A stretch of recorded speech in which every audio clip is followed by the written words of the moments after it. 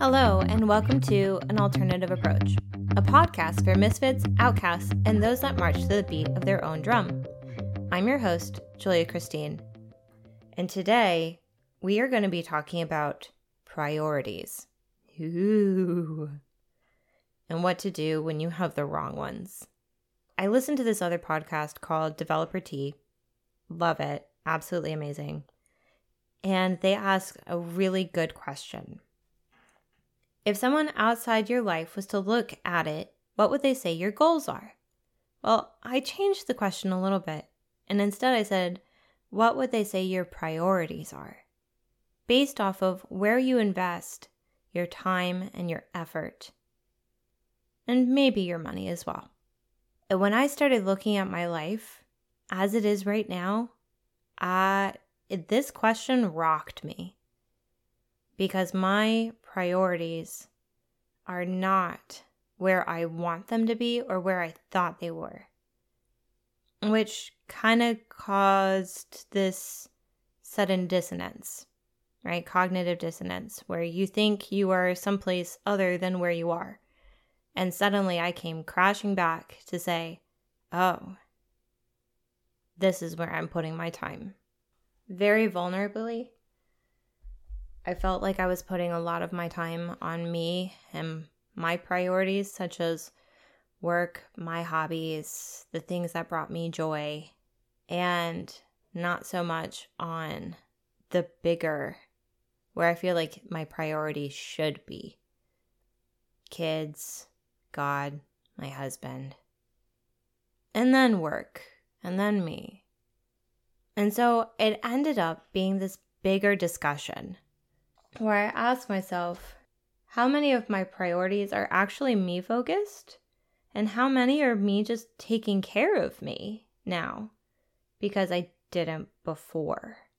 And now I'm feeling guilty because I might have gone from one extreme to another. So what do we do? What do we do when our priorities are not where we want them to be?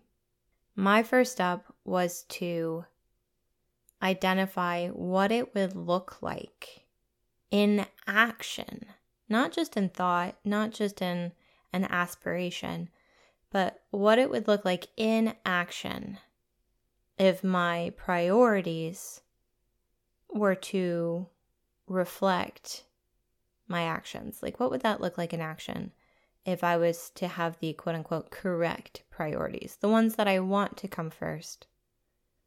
What would that look like in action? And then I would list, and I listed the activities that are associated with each of those priorities. And rather than me beating myself up, which is so easy to do, right? And I clearly need a good beating. Rather than beating myself up and continuing to live in the past, because that doesn't change the future and it doesn't make the current situation any better.